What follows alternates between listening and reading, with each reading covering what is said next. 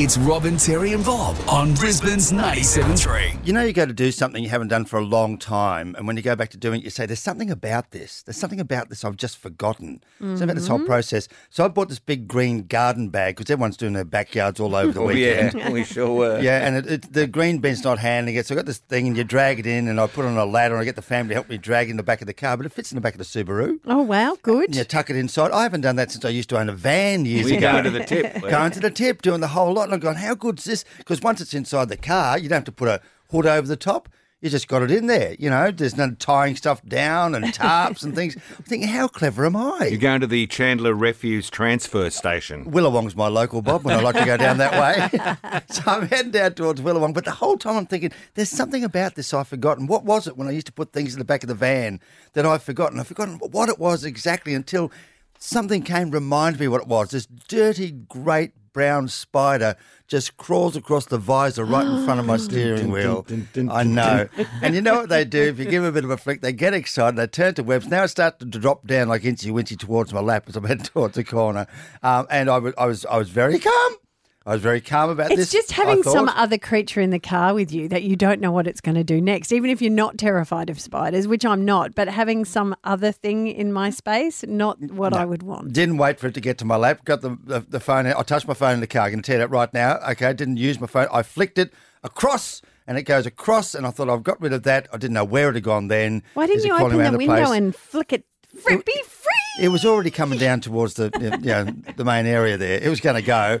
So I think I've got it, or have I got it, or it's disappeared. And the more I drove, the more I reached around, the more I got little spiders webs on my hands and all that sort of thing. Oh, no. Had to find it because I was taking Julia and Belle for a bike ride the next day. They weren't going to get in the car.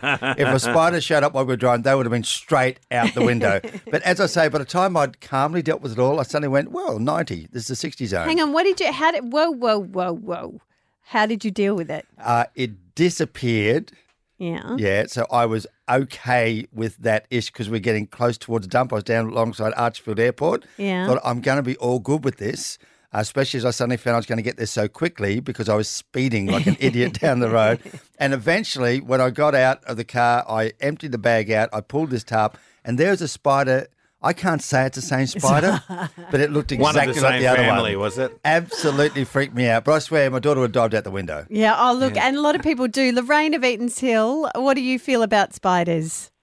Good morning. Well, I was driving with my mum and came into the sun, so I pulled the visor down and there was a huge huntsman sitting right there. And I thought, right, if I tell my mum there's a spider there, well, she's going to really freak out because she doesn't like spiders. So I said to her, I'm just going to pull over the side of the road. I want you to get out really quick, okay?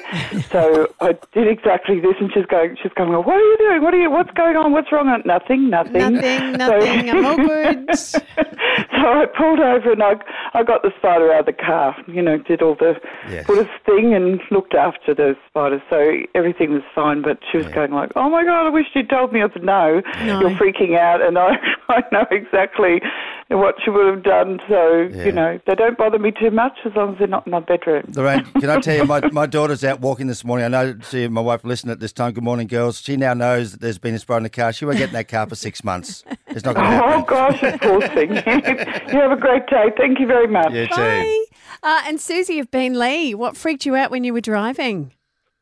Our cat, it didn't come for dinner the night before, and we thought, oh, it's just being, out and about for the night. Yeah. And it was actually in the back of the car. So when my son hopped in the front of the car, he opened a packet of biscuits that sounds like it's biscuits.